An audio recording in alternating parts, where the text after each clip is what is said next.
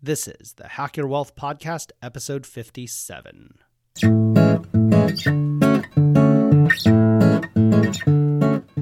Welcome to the Hack Your Wealth Podcast, where we teach wealth building hacks for lawyers, engineers, and MBAs. I'm your host, Andrew Chen. What's up, everybody? Welcome back to another episode of Hack Your Wealth. Today, we're going to talk about a really important aspect of investment management, something you should do at the very beginning of constructing your portfolio or working with a financial advisor, and something you should continue doing as part of your ongoing management of your portfolio over time. And that's writing an investment policy statement. I'm going to get into the details of what that is, why it's important, and how to write a good one in today's episode. But before we jump into all that, I want to invite you, as always, to join the private Hack Your Wealth Facebook group, which you can find by going to hackyourwealth.com/FB. It's a private Facebook discussion group where we can connect, have a dialogue. You can ask questions about financial independence, early retirement, investing, portfolio management, tax strategies, real estate investing, side business income, or anything else related to financial planning that you're interested in discussing. I'm in there every day. I try to respond to every question and comment, so come check it out. Join us there, hackyourwealth.com/FB. Okay, first, before we get into the meat of it, I want to first talk a bit about what exactly an investment policy statement is, and why this topic is so important, even though it may seem obvious to some of you. So an investment policy statement is a piece of paper where you, as the investor, have written down what your long-term investing goals are, your principles, your investing criteria, risk profile, probably your target asset allocation as well. And it often states when and how frequently investments can be made in your portfolio. And it might also articulate what cannot be done with your portfolio, like what kind of risk or investments or asset allocation is not acceptable.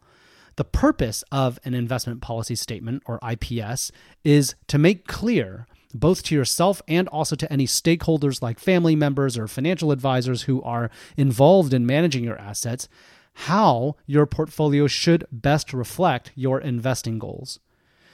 The reason why you should actually take the time to write an IPS is because investing and portfolio management is complicated. There are a lot of moving pieces.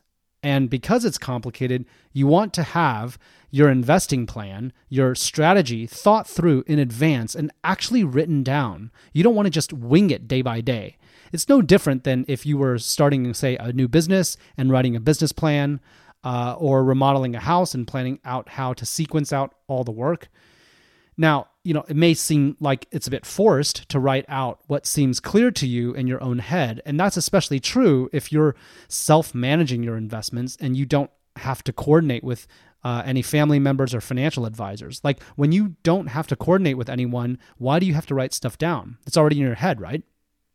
And if you're financially savvy and more knowledgeable than the majority of people when it comes to finance and tax and investment management, why go through the hassle of writing out an IPS? Well, let me tell you, the best solo investors will do this. And I'll get into how to do it in a moment. But first, I really want to hammer home the why. And there's a couple of reasons why. First, often when you need to make big investing decisions in the moment, they typically are not when the markets are calm and peaceful. They are when there's been a shock to the market, there's volatility, and there's an opportunity that has suddenly opened up that wasn't there before. And when that happens, you don't have the time or luxury to ponder deep thoughts about your investing strategy at that point. You need to be able to act quickly, decisively, with conviction, because good opportunities close very quickly. So you want to be prepared for the crucial moments when those big decisions matter. And taking the time in advance to really think through your investing plan and write it down is going to help you be a lot more clear-headed when you have to make those crucial decisions at the moment that it matters. Because in situations like these, you do not want to be making it up on the fly. That tends to leave you susceptible to your emotions, to things like recency bias and confirmation bias, especially during periods of market volatility. But even more importantly than that, when you actually take the time to think through the long view at a time when you're cool-headed and things are calm, you actually will articulate and codify better investing ideas, clearer goals, and more well-reasoned investment principles. And that directly makes your portfolio perform better. because you'll have crisper, more confident reasons when it comes to making big investment decisions. Now, the second reason to write an IPS, besides being able to make big investing decisions in a well-reasoned way, is related to discipline. When you take the time to really articulate and write down what your investing strategy is, you're more likely to follow it with discipline. You're more likely to reference your strategy when you make daily, weekly, monthly investing decisions. And you're less likely to just go with the flow and do what feels right in the moment or get sucked into investing fads. Because your investing strategy is something that is long-term and shouldn't change frequently unless there are very significant changes in either your external circumstances or your personal situation. So taking the time to write down your investing strategy will actually give you greater discipline when it comes to investing. And just as with doing any other hard things, having discipline when you invest will deliver returns that far exceed the work it takes to define your investment policy statement. Now, does that mean you never improvise or adapt to what the market, the broader economy, your personal situation is doing? No, of course not. But you should still have an investing playbook, and you can adapt and adjust that playbook as you take in new information or react to what's going on in the world. And that playbook is your IPS, your strategy. You can be flexible on the details, but you should be stubborn on the strategy. Of course, things are bound to not go entirely according to plan, so you will need to adapt and adjust along the way. But adjusting a well-thought, well-reasoned plan is very different than wholesale making up a strategy on the fly. So I urge you to actually take the time to write down your investing strategy and principles. Take the time to actually plan ahead and write down your strategy. The value is in its creation, the process of thinking through the hard questions and writing them down, not the literal piece of paper itself. Okay, so that's a little bit about what an IPS is and why you should have one. Let's talk a little bit about how to actually write a good one.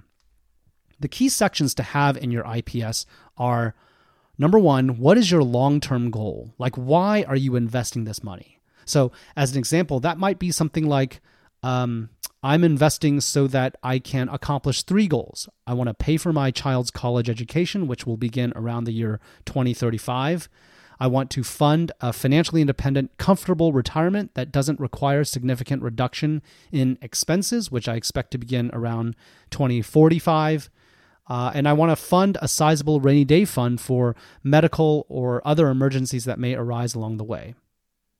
That works, okay? But you want it to be specific and time-bounded. So in my example, college education, comfortable retirement, medical emergencies, that's specific. It's not just because, like, I want to maximize my portfolio. That's too vague.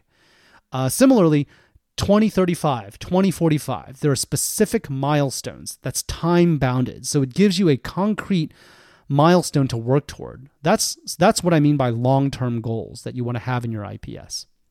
The second thing your IPS should have is your investing profile or risk profile.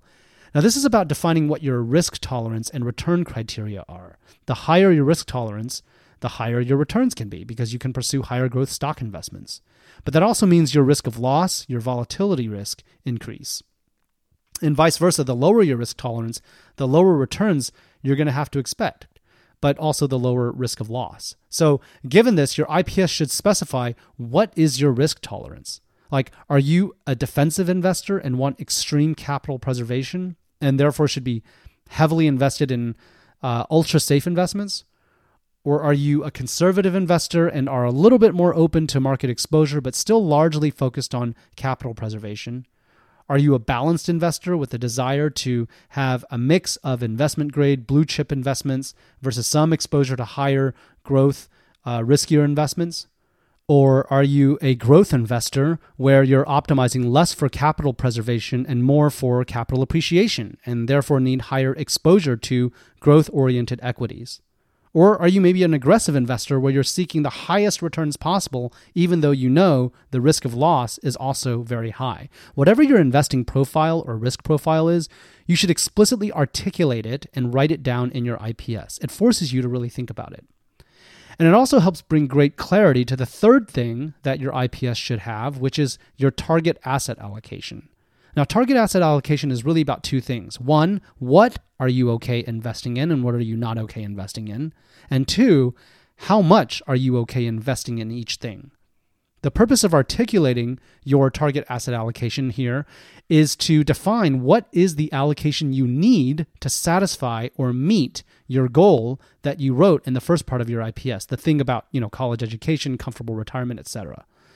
What is the asset allocation you need to meet those goals that carries the least amount of risk? That's really what you're always optimizing for. How can you exactly meet your goal and not overshoot it while bearing the least amount of risk possible?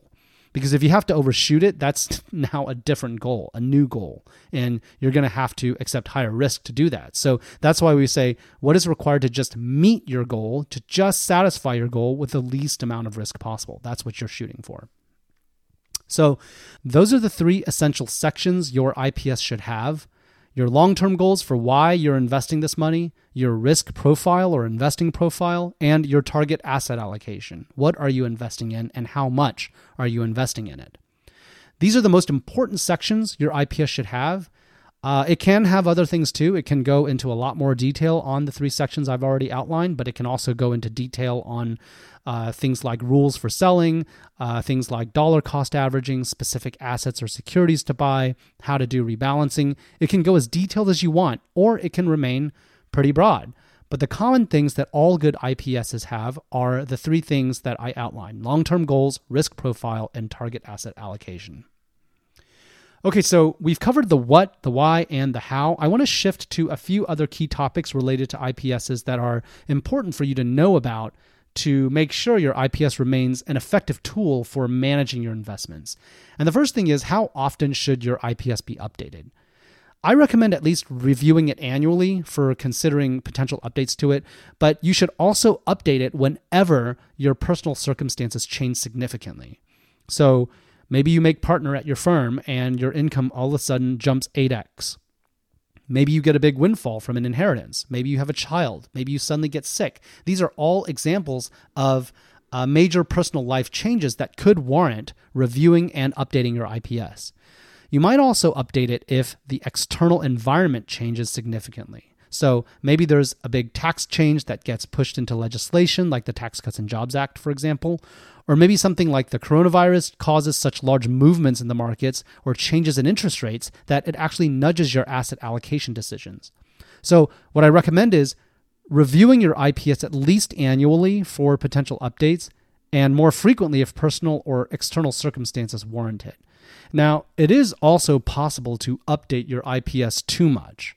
Now, how do you know how much is too much? Well, if you're updating it more frequently than annually, or when major personal or external circumstances change, then you're probably updating it too much. The other extra thing I want to highlight about IPSs is, while you are probably only reviewing your IPS for potential updates once a year or when major changes occur in your life, you should reference it before making big investment decisions, big movements of money. And that should be as frequently as required. I'm not talking about like regular periodic paycheck contributions to your 401k or investing a little bit of extra side money into your taxable account. I'm not talking about that. As a mental shortcut or heuristic, what I'm talking about here is when you're making investment decisions that might impact more than 10% of your total overall portfolio, because that is big enough to actually move the return profile of your portfolio. If you're going to invest or trade 10% or more of your portfolio at any one time, then it's worth taking a quick check and reference of your IPS just to make sure you're not unduly violating any of the principles you previously wrote down, which I might add you wrote down when you were thinking strategically in a cool-headed way when things were calm and rational. Because if you're moving 10% or more of your portfolio at a single time, then something is catalyzing that. There's something going on in your life or in the markets to motivate that, because people don't just do that for shits and giggles. So taking a quick pulse check by referencing your IPS will help you provide a kind of natural check and balance against your impulses to make sure that a big investment decision like that is being made in a principled way and not because you're having a reflex reaction to something going on in the markets or in your life. And doing this exercise doesn't take long. It's just reading through and referencing your IPS takes maybe 5 minutes? But that 5 minutes can save you a lot of heartburn, which might translate into tens or hundreds of thousands or even millions of dollars. Because it serves as both a literal way to take a deep breath and pause, to just think before you act, but it also serves to remind you of the voice of reason you had when you wrote your IPS to begin with. It's just making sure that whatever is influencing your big investment decision that you're about to make, especially if it's the devil you know, that it gets counterbalanced by the angels of your better nature, so to speak. Okay, so that's pretty much the long and the short of it when it comes to investment policy statements. We talked about what they are, what purpose they serve, why they're important, how to write a good one, what specific components or sections should be in your IPS, namely your long-term investing goals, your risk profile, and your target asset allocation. We also talked about additional considerations in terms of how often to update your IPS and when to reference it day to day if you're making big investment decisions. So hopefully this is helpful to you as you manage your portfolio and investments and write or update or refine your IPS. If you have any questions about this or would like to consult with me about it, feel free to reach out via my website. I do offer personal financial planning consultations on an hourly basis and would be happy to help you structure and think through and develop your investment policy statement so that it's rigorous, well-reasoned, and can serve you for years to come as you build your portfolio. You can get more info about that at hackyourwealth.com/private session with a hyphen in between the words private and session. So feel free to check that out and hope that'll help those of you who may still have questions about this. All right, that's a wrap. If you like this episode, please hit that subscribe button to get new episodes automatically sent to you. Would love for you to not miss any episodes because the Hack Your Wealth podcast has a mix of action-packed solo shows where I walk you through specific strategies and tactics step by step, as well as guests who share their expertise about specific areas of personal finance, and finally profile interviews of business owners who are trying to turn their side hustles into fully financially self-sustaining passive income streams. We break down exactly what they do, how they do it, and how much they're earning. So be sure to subscribe so you don't miss any of that great content. Also, would love if you could help me out and take 30 seconds to go to Apple Podcasts and leave a podcast review. It helps to support this podcast and it helps other people who are looking for topics like this find the podcast, and I really appreciate it if you could take a minute and just leave an honest review. All right, that's it for this week. Thanks for tuning in, and we will see you next time.